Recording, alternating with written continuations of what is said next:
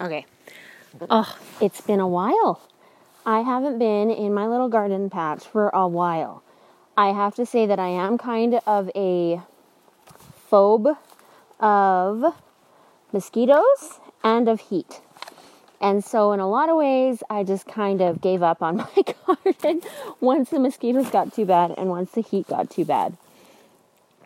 And so I'm just feeling so grateful to be back and to be in a place where I can look at all this beautiful cilantro and see all the cute little seeds that are here now. And see the tomatoes that have died out. Oh, and the carrots that took off, hey? And the beets. Good for them, right? That's wonderful. And then like all the sporage that I can take out because I think we're like good, right? We have definitely gotten our share of what happens in our yard with a bunch of beautiful flowers. So that's been awesome. And yeah, so I've been grateful for that. I've also been grateful to be really feeling like I actually am growing. Like, especially in the context of like, hey, I get to choose what zone I'm in. Green, yellow, red, those kinds of things, right? Because I get to choose those things, that actually means that everybody gets to choose those things. I'm not the only one that gets this kind of freedom, right? And so that's been really fun to just play with the idea that we actually have agency to be able to choose our zones that we're in at any given moment. What number is our PE? What's our state at? Those kinds of things. In a way that for a long time I feel like I kind of avoided it. I felt like I kind of avoided this idea, thinking that like I just probably wasn't cut out for this, right?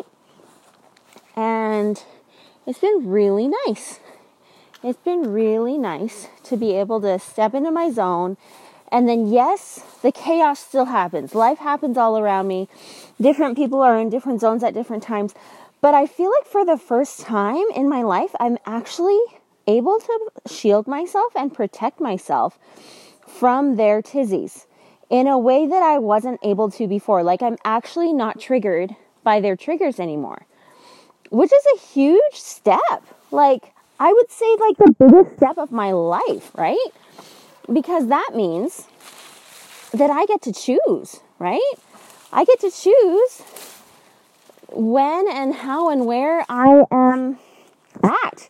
Like, I don't have to have my day depend on someone else's mood. I can actually choose my day according to my day, according to what I'm going to do, and just keep reaffirming that to other people, even if they're going to be a little bit not interested, right? Like, and to actually be okay with that, though. So I've been really grateful for that. I've been really grateful for that level of awareness that I can explore. And I'm really proud of this. I think borage is literally the best plant a person could grow if they were like an insecure gardener that really didn't know if they had it in them to be able to make a garden grow, right?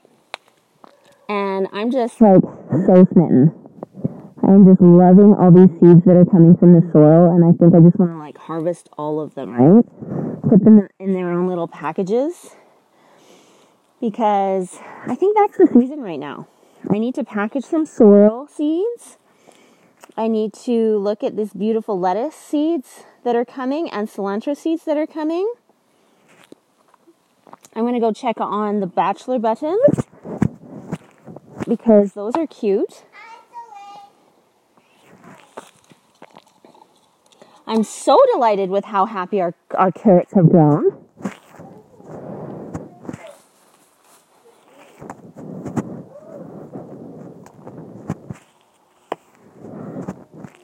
I'm really grateful for how our strawberry has grown too. And I hope to protect it even more this coming years, right? Like, cattail's doing awesome too.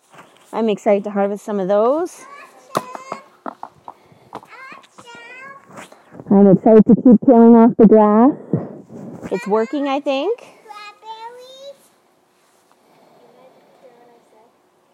And I could probably even roast some of these like strawberries soon. And this Orac totally went. Like, this is awesome. I'm just so delighted being in this garden. And all of these pretty bachelor buttons. Like, I think half of them have gone to seed now.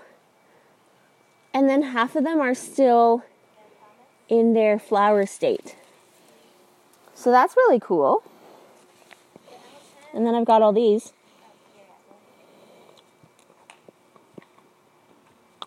I actually had carrots that grew. Mabel's garden grew so well. So I'm just super delighted. Like, super, super delighted. I'm still trying to figure out how I'm going to do this raspberry thing.